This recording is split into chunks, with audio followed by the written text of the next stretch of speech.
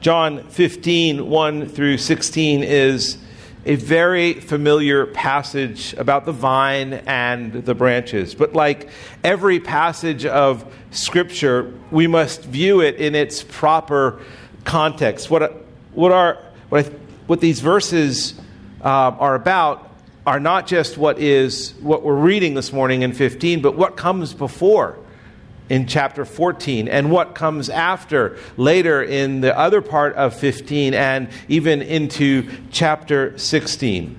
I think you might be surprised this morning as we study this passage what John 15 is actually about. There is one word that best defines this passage, but it is a word that I think is so familiar to you and to many other Christians that it appears, I think that word has lost much of its impact. We've heard this word so often in Christian circles. I think that it's no longer a word that should make us uncomfortable. It doesn't make us uncomfortable. It doesn't, I think, incite in us vision or passion or excitement like it should.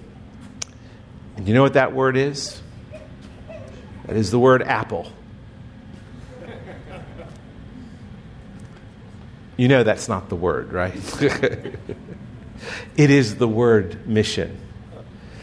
Just prior to tens of thousands of men invading Europe on D-Day, June 6, 1944, Dwight D. Eisenhower wrote a letter. He was the supreme Allied commander. He wrote a letter to every soldier, and that was read to every soldier just before the invasion. This is what he wrote.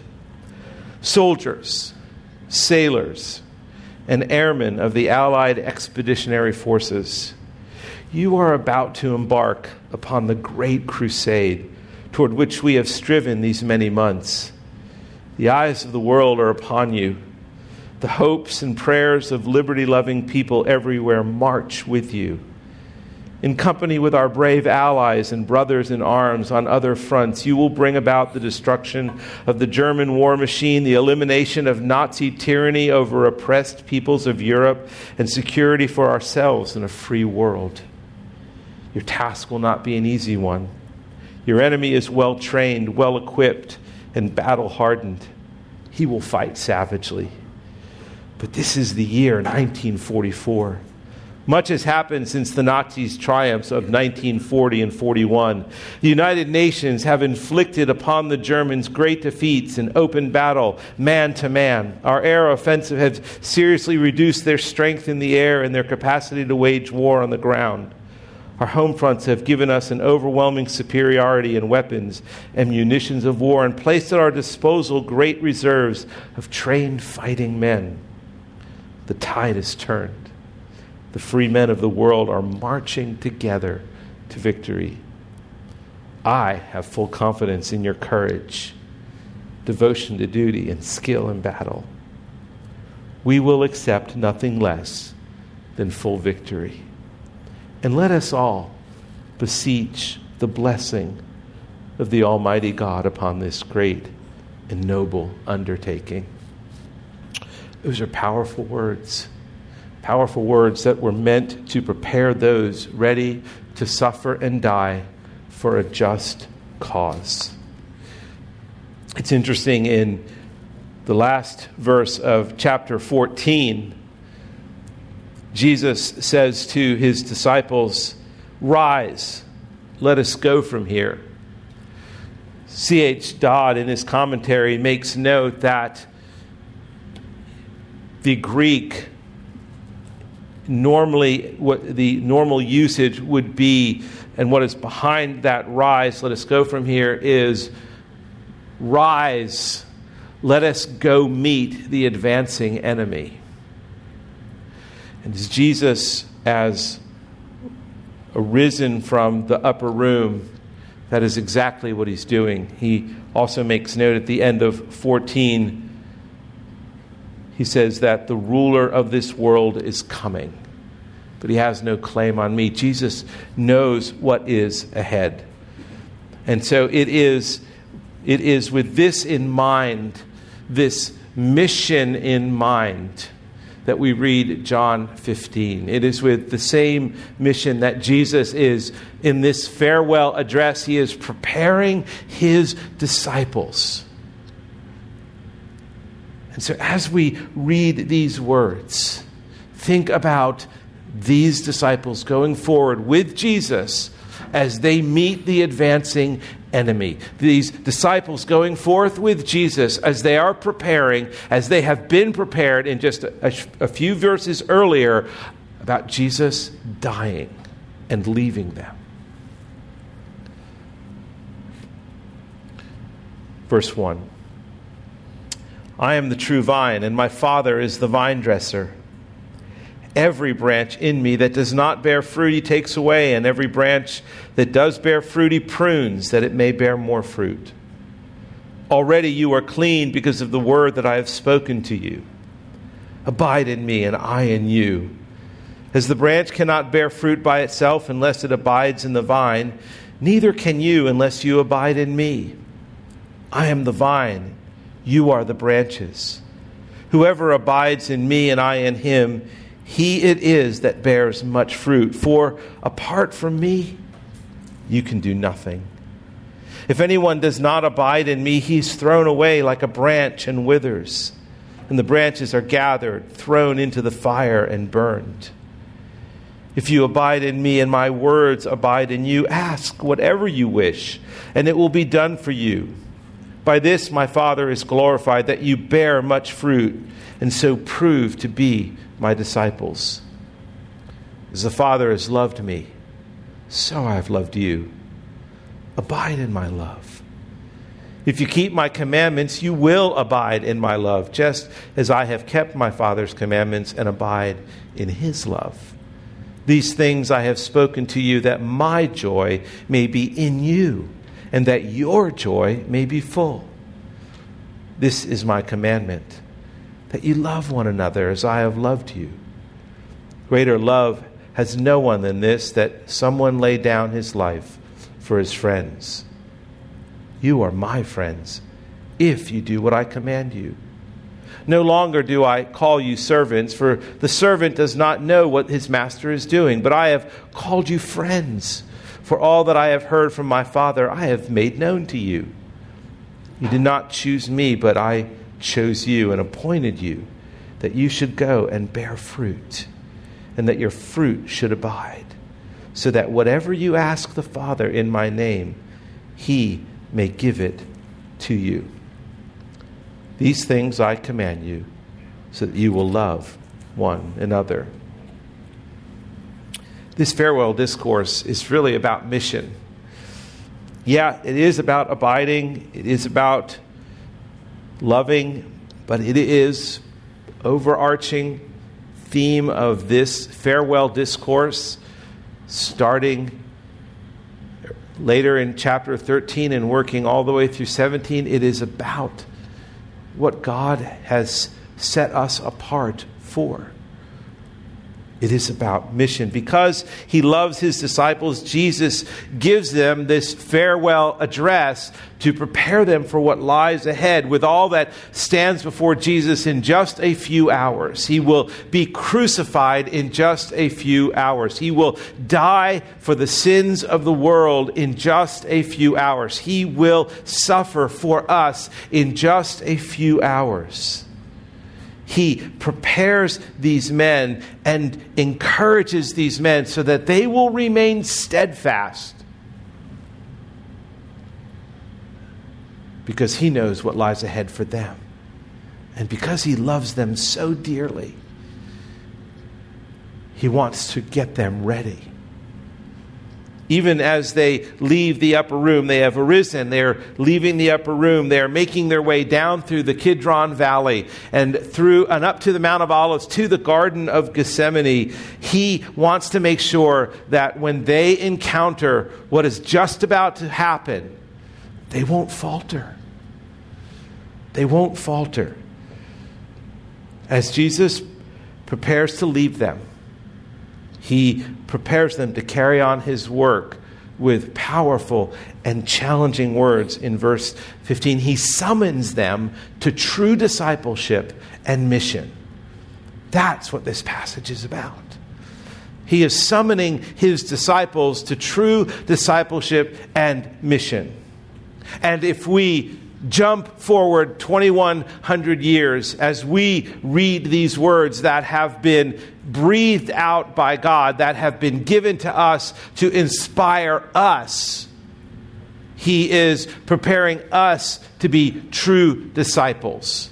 He is preparing us and challenging us and summoning us to true discipleship and mission. Here's my proposition statement for this passage. A true disciple of Jesus Christ bears much fruit and much blessing because he abides in him. A true disciple of Jesus Christ bears much fruit and much blessing because he abides in him. Over the next number of weeks, we're going to be talking about from John 15 through John 16, the importance of mission, the cost of mission, and the resources for mission. A true disciple of Jesus Christ bears much fruit and much blessing because he abides in him. Jesus' farewell message is asking a simple question of his disciples in this passage. Are you a true disciple? And the bridge that brings us to this day and age, 2,100 years later, is asking us the same question when we read it. Are we true disciples? Are you a true disciple? And as we read John 15, it is clear that not everyone is a true disciple. Verse 2, every branch in me that does not bear fruit, he takes away. He takes away. Verse 6, if anyone does not abide in me, he is thrown away like a branch and withers, and the branches are gathered, thrown into the fire, and burned. Not every person is a true disciple. But Jesus wants us to abide in him in the same way he abides in his Father. And as we'll see in this passage, Jesus is the vine where all life flows from, but his Father is the vine dresser who ensures that the vine remains faithful and grows as he intends. Verses 1 through 8 are actually a parable.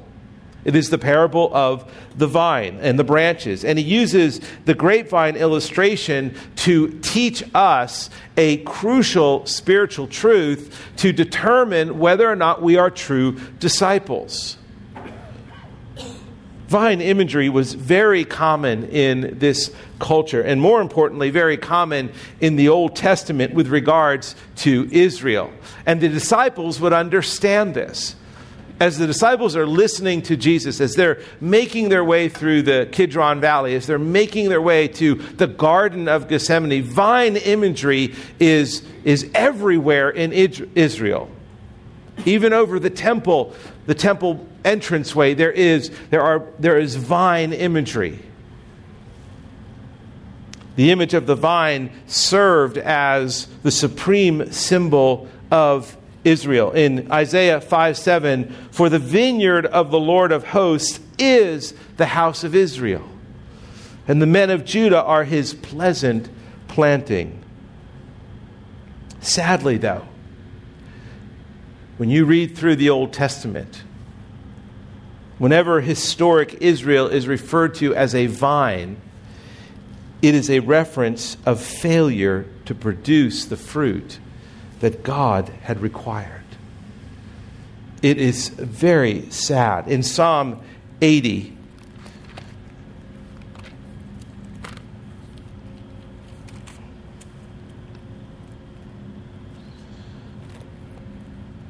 verse 8, you brought a vine out of Egypt. You drove out the nations and planted it. You cleared the ground for it. It took deep root and filled the land. The mountains were covered with its shade, the mighty cedars with its branches. It sent out its branches to the sea and its shoots to the river. Speaking of Israel here, why then have you broken down its walls, so that all who pass along pluck its fruit? The boar from the forest ravages it, and all that move in the field feed on it. Look down from heaven and see, and have regard for this vine. And then he goes on to say, they have burned it with fire, they have cut it down, because it has become a wild vine. Israel failed in the role that God had given her. She had failed in the role to fulfill being a light to the Gentiles. Isaiah 49:6 speaks of Israel being called to be a light to the Gentiles, to bring God's salvation to the ends of the earth. And now, centuries later, Israel is a wild and unfruitful vine. But, as we read in John 15, God's redemptive purposes always triumph. Because as Israel has become the failed vine, as Israel has become the wild vine, as Israel has become the vine that produces no fruit, Jesus stands among the people of Israel and says this, the last of his I am statements: I am the true vine. I am the true vine. And my Father is the vine dresser. And now let me tell you what that means for you.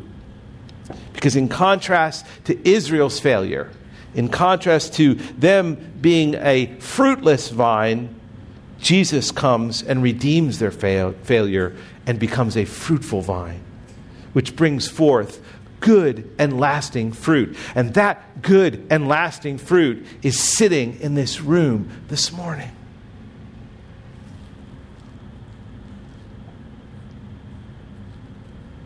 How we relate as branches to the vine is of eternal importance. Now, verses 1 through 8 are the parable. Verses 9 through 17 are the exposition that explain the parable of the vine. 3 main points this morning. The first main point is this: a true disciple is one who abides in Jesus. A true disciple is one who abides in Jesus in the same way he abides in his Father. A true disciple is one who abides in Jesus in the same way he abides in his Father. Now, 11 times in this passage, Jesus uses the word abide.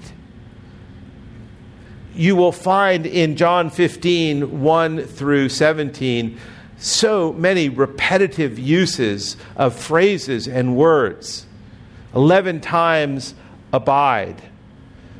6 times he uses the phrase in me.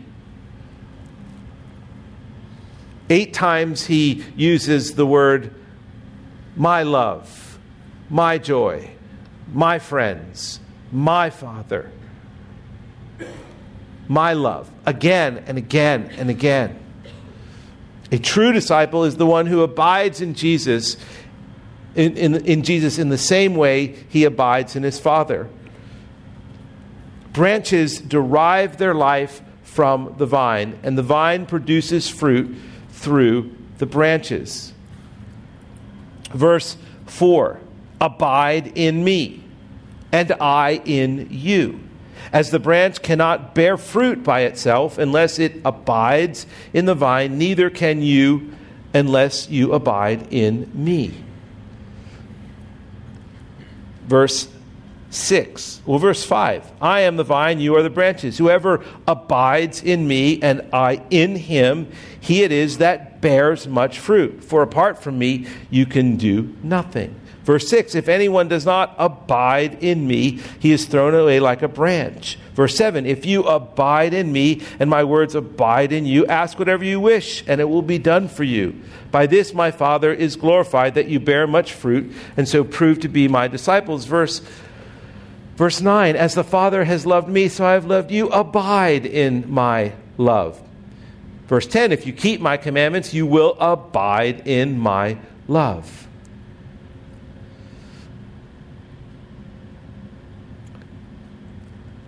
You get the picture painted here, don't you?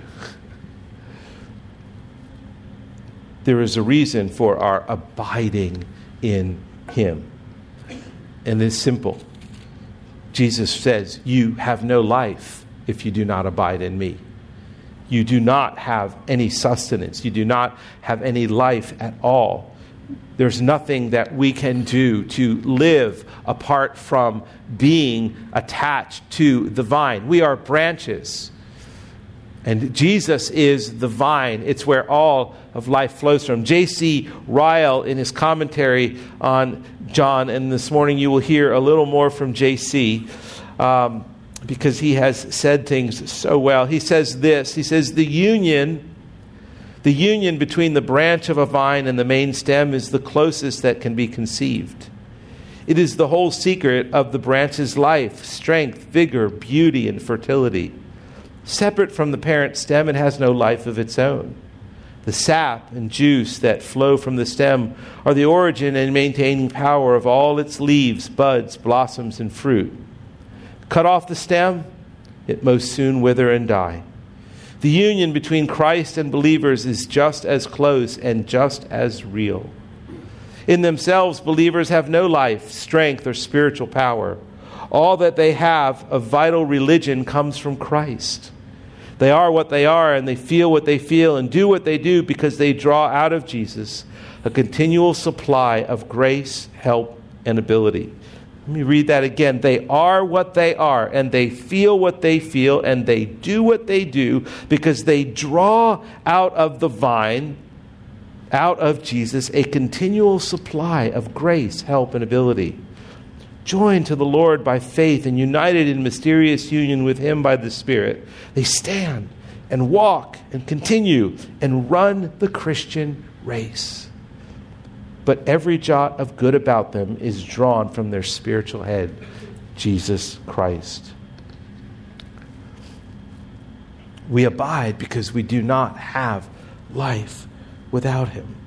Another reason for abiding is that we bear fruit. We are to bear much fruit. Verse 4, abide in me and I in you, as the branch cannot bear fruit by itself unless it abides in me, abides in the vine, neither can you unless you abide in me. I am the vine, verse 5, you are the branches. Whoever abides in me and I in him, he it is that bears much fruit. It is imperative here in verse 4. Abide in me. That's an imperative. That's a command. Jesus is commanding you. He's summoning you each saying, abide in me. You are to bear fruit. That is what abiding does. Don't try living for Christ apart from intimate union with him. Don't try living apart and expecting life. Again, J.C. Ryle. Now comes the direct instruction which our Lord desired the disciples to receive. Abide in me. Cling to me. Stick fast to me. Live the life of close and intimate communion with me. Get nearer and nearer to me. Roll every burden on me. Cast your whole weight on me. Never let go your hold on me for a moment. Be, as it were, rooted and planted in me. Do this, and I will never fail you. I will ever abide in you. You cannot bear Christian fruit and walk in Christian ways and live a Christian life except you keep up constant and intimate communion with me.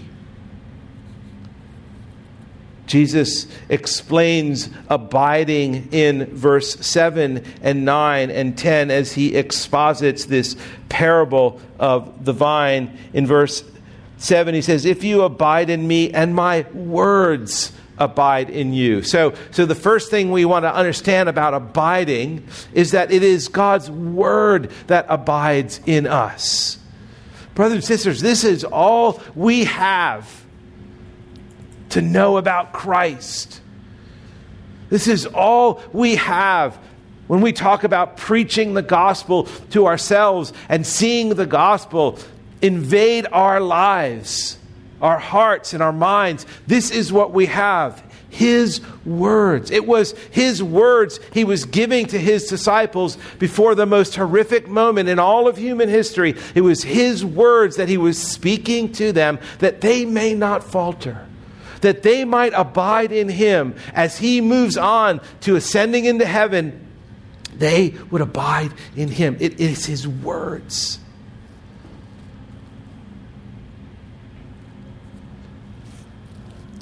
Abide in my words. In verse 9, as the Father has loved me, so I have loved you. Abide in my love.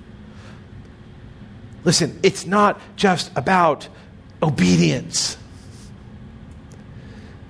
It's not just about producing this behavioral Christian life. It's about living in the intimate union with me because I love you. Abide in my love. As the Father has loved me, so I have loved you. Abide in my love.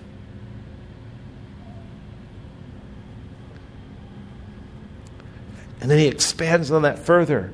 If you keep my commandments, you will abide. So abide in his word so that you know his commandments.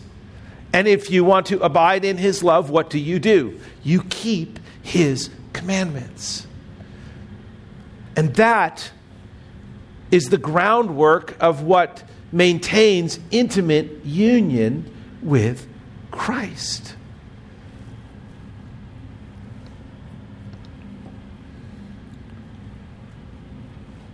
Keep his commandments the very way he has kept his Father's commandments. Look at verse 10. If you keep my commandments, you will abide in my love, just as I have kept my Father's commandments and abide in his love.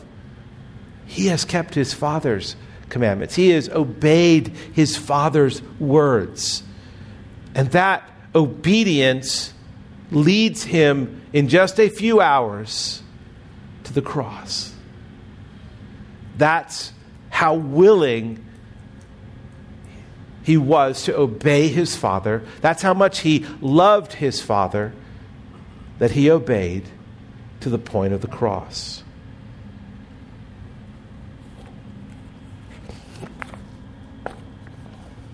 A true disciple is one who abides in Jesus in the same way that Jesus abides in his Father. Secondly, a true disciple is one who bears good fruit for Jesus in the same way Jesus bears good fruit for his Father. A true disciple, true being the operative word, is the one who bears good fruit for Jesus in the same way Jesus bears good fruit for his Father. Now in verse 2, the role of the Father is the heavenly gardener. And it's a twofold role. First, as we read in verse 2, every branch in me that does not bear fruit, he, the heavenly gardener, my Father, the vine dresser, if it does not bear fruit, he takes away, and every branch that does bear fruit, he prunes. So he takes away branches that do not bear fruit. That is the role of the Father. He gets rid of a branch that does not have its life in Christ. That's a serious warning in this passage. He takes away branches that don't bear fruit. Now, a true disciple is a person who is making their way towards Christ. In other words, you are born again. You are making your way towards Christ. But sometimes our making our way towards Christ is slow and arduous. It is like Pilgrim on the road in Pilgrim's Progress, as he makes his way to the celestial city. And he gets sidetracked at times, and it is painful at times. But he is making his way there. That is a true disciple. And here, a true disciple is one who bears fruit, but a false disciple is one who is bearing no fruit, and the vine dresser cuts off. He takes away the branches that do not bear fruit. In fact, verse 6 goes further and speaks of judgment. If anyone does not abide in me, he is thrown away like a branch and withers, and the branches are gathered and thrown into the fire and burned. Jesus is speaking of eternal judgment for those who are not true disciples. And standing in the background of this conversation here is one that the disciples know well, Judas Iscariot, who lived with Jesus, who was loved by Jesus. He traveled with Jesus. He was cared for by Jesus. He heard the words of Jesus. He saw the miracles of Jesus. And yet, he is one who experienced the eternal judgment of God. This is a warning. D.A. Carson says this: the transparent purpose of the verse is to insist that there are no true Christians without some measure of fruit. Fruitfulness is an infallible mark of true Christianity. There are no true Christians without some measure of fruit. The procedure, and that is what is critical to being a true disciple, that we are bearing fruit. Now, secondly, God doesn't just cut away branches that don't bear fruit. He also prunes branches so that they bear good fruit. Now, the procedure of pruning is painful.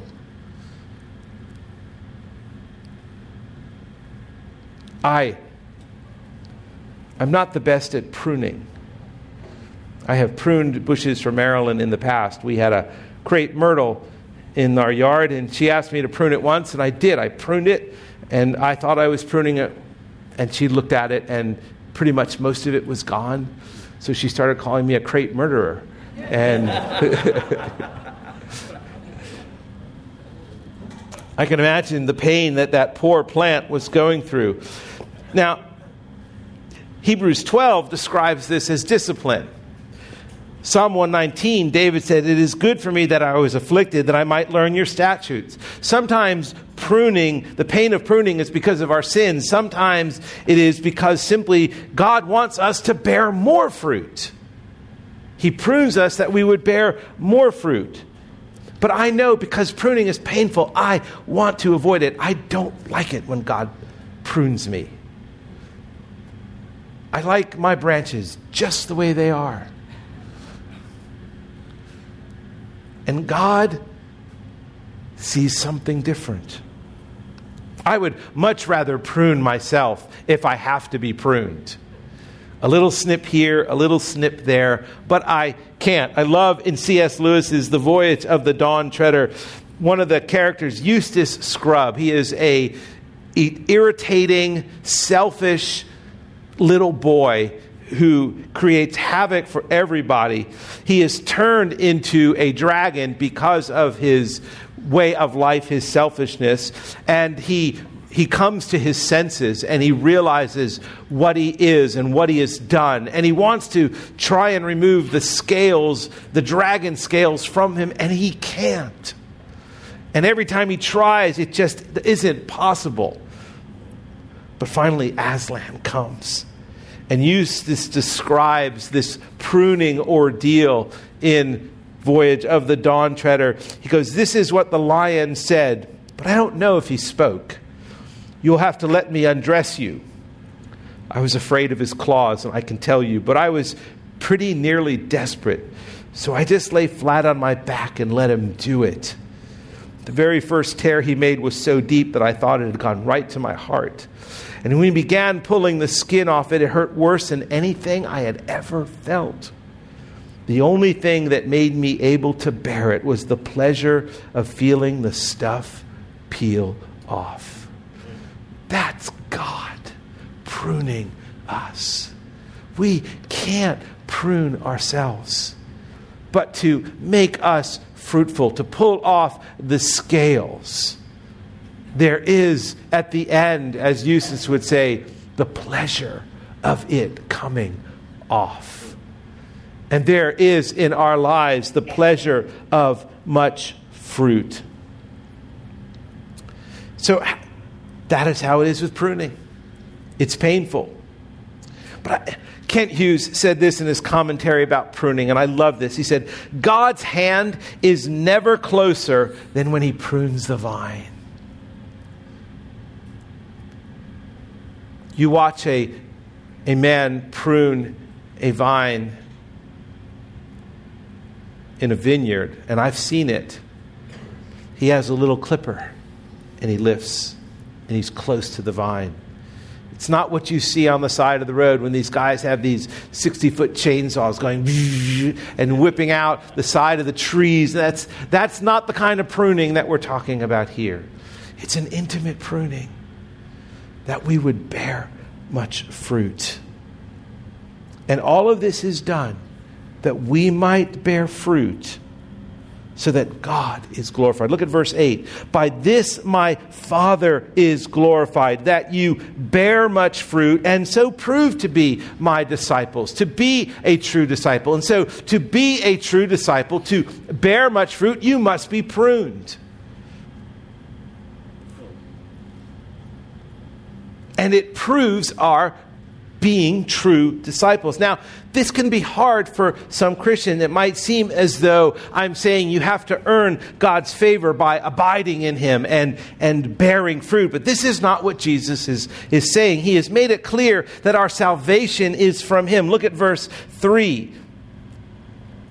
"Already you are clean because of the word that I have spoken to you." He is speaking about their cleansing. They have become Christians. They are already born again.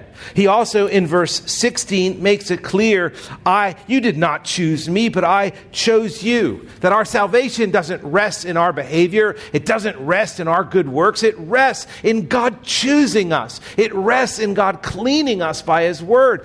That's where our salvation comes from. But to prove that we are saved, we must bear fruit. To prove that we are true disciples, we must abide in him. Abide in his word. Abide in his love. We can so easily throw out the word legalism without biblically understanding what it means. If we mean someone is saying that my behavior is what determines my salvation, then yes, that is legalism.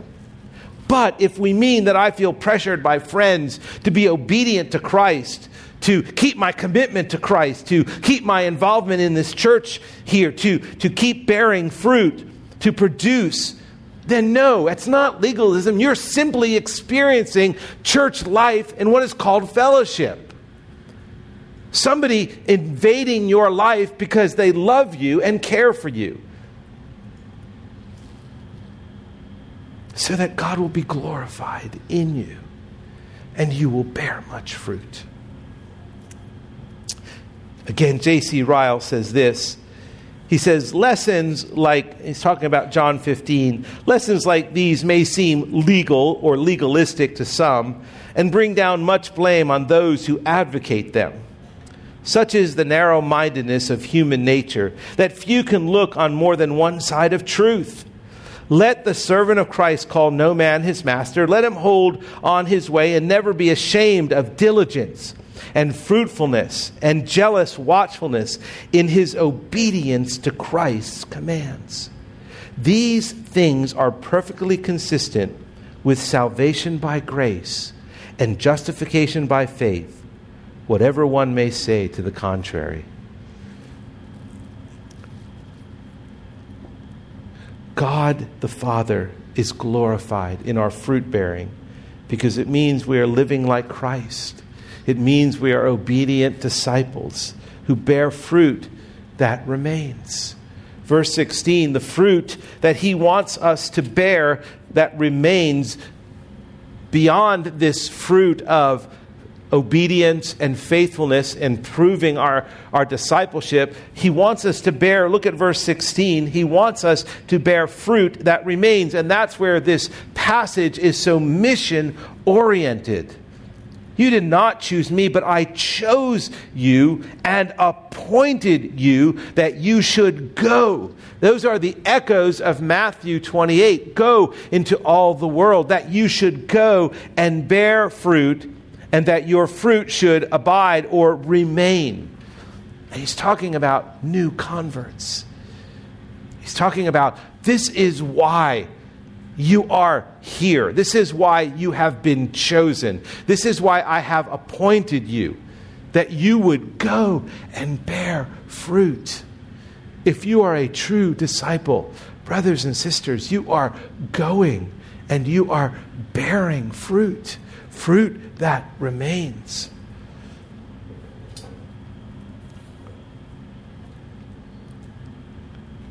And thirdly, a true disciple is one who is blessed by Jesus. A true disciple is one who is blessed by Jesus. Many are the blessings, brothers and sisters, of those who abide in Christ, who bear fruit for Christ, and prove to be his disciples. Many are the blessings. The first one is, look at verse 7. It is the blessing of answered prayer. If you abide in me and my words abide in you, ask whatever you wish and it will be done for you. Now, remember that prayer, that praying is not, oh, Lord, I'm abiding in you. I want a new Mercedes. Lord, I want season tickets for every game to the Nats. Lord, no one's asking for Redskin tickets, but Lord,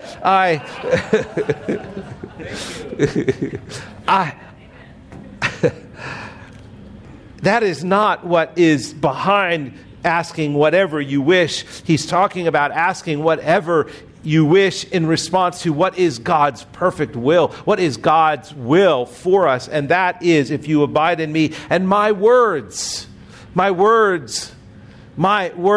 is what's behind the answering of prayer. And then if you go over to verse 16,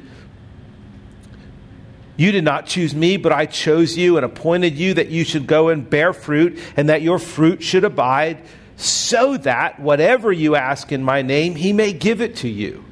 Again, it's answered prayer in relation to mission.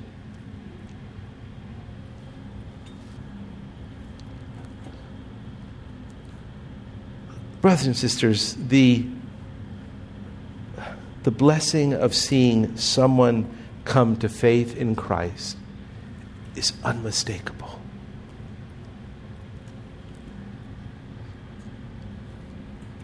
Throughout the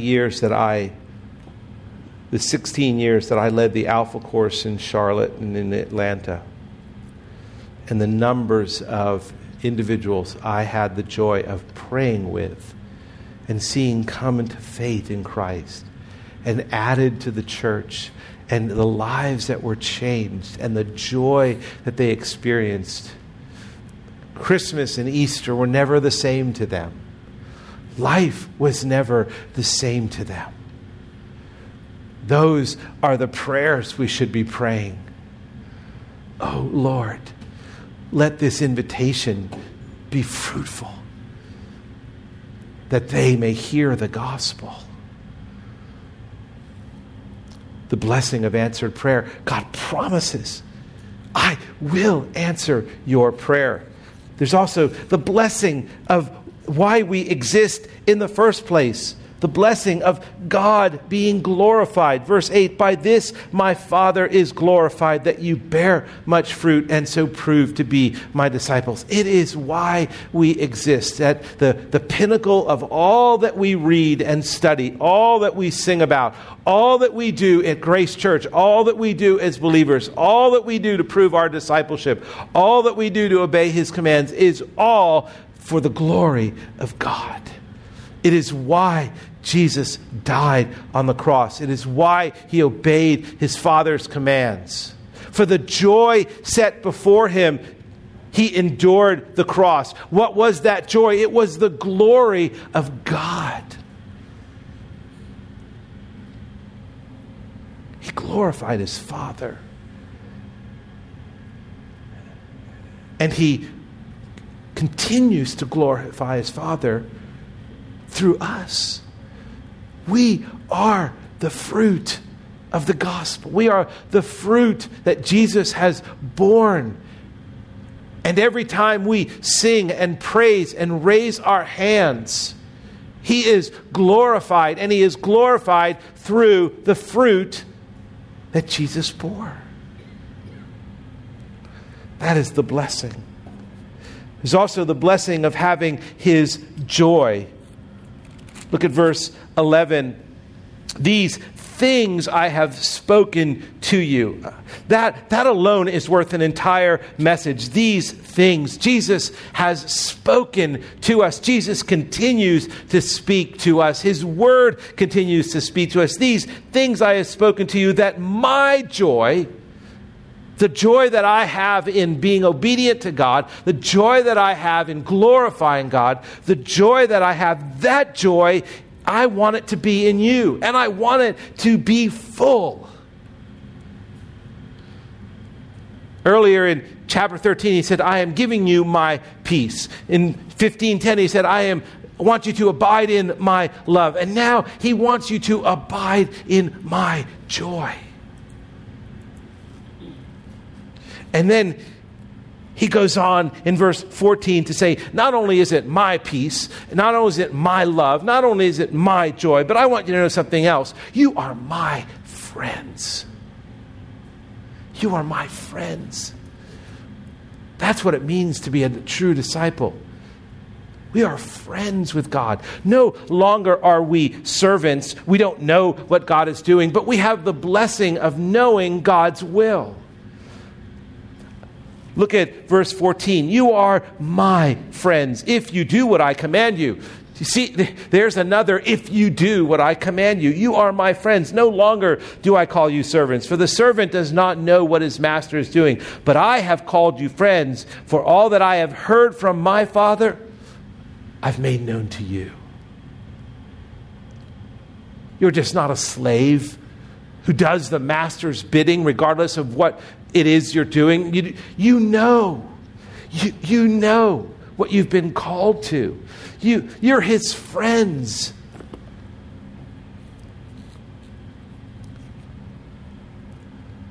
To know God's will. There's a world out there that has no idea what God wants. That has no idea what God's will for their lives are. That has no idea. And they live from moment to moment and emptiness to emptiness. Because they are not friends. In concluding, the parable tells us a story of a loving and caring heavenly gardener who remains close to the branches to ensure that they live well and live fruitfully. It is also a story of the sheer dependence the branches have on the vine and all that the vine provides to the branches. It tells the story of a gardener and how much the gardener loves the branches and what a great sacrifice has been made so they could live. Live in peace, live in his love, live in his joy, live as his friends. Jesus has prepared the way for his disciples so that they would understand what is about to come. He's prepared them well for what he's summoned them to do. That's the importance of the mission. And he has prepared you well, brothers and sisters. He has prepared you well. And that is what Grace Church is here for. We are here to be true disciples. We are here for the importance of the mission, that God would be glorified. Let's pray.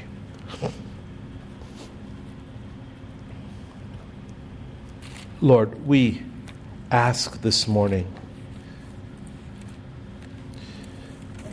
we pray this morning that your word would, where appropriate, reprove us, where appropriate, would correct us, where appropriate, train us in righteousness, and where appropriate, teach us.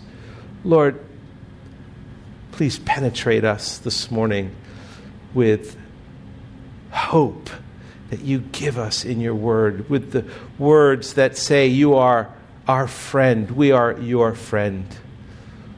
Lord, help us to leave with that in mind. You've given us so much. Lord, my prayer for this sweet church is that their joy would be full today and every day following, for your glory. In Jesus' name, amen.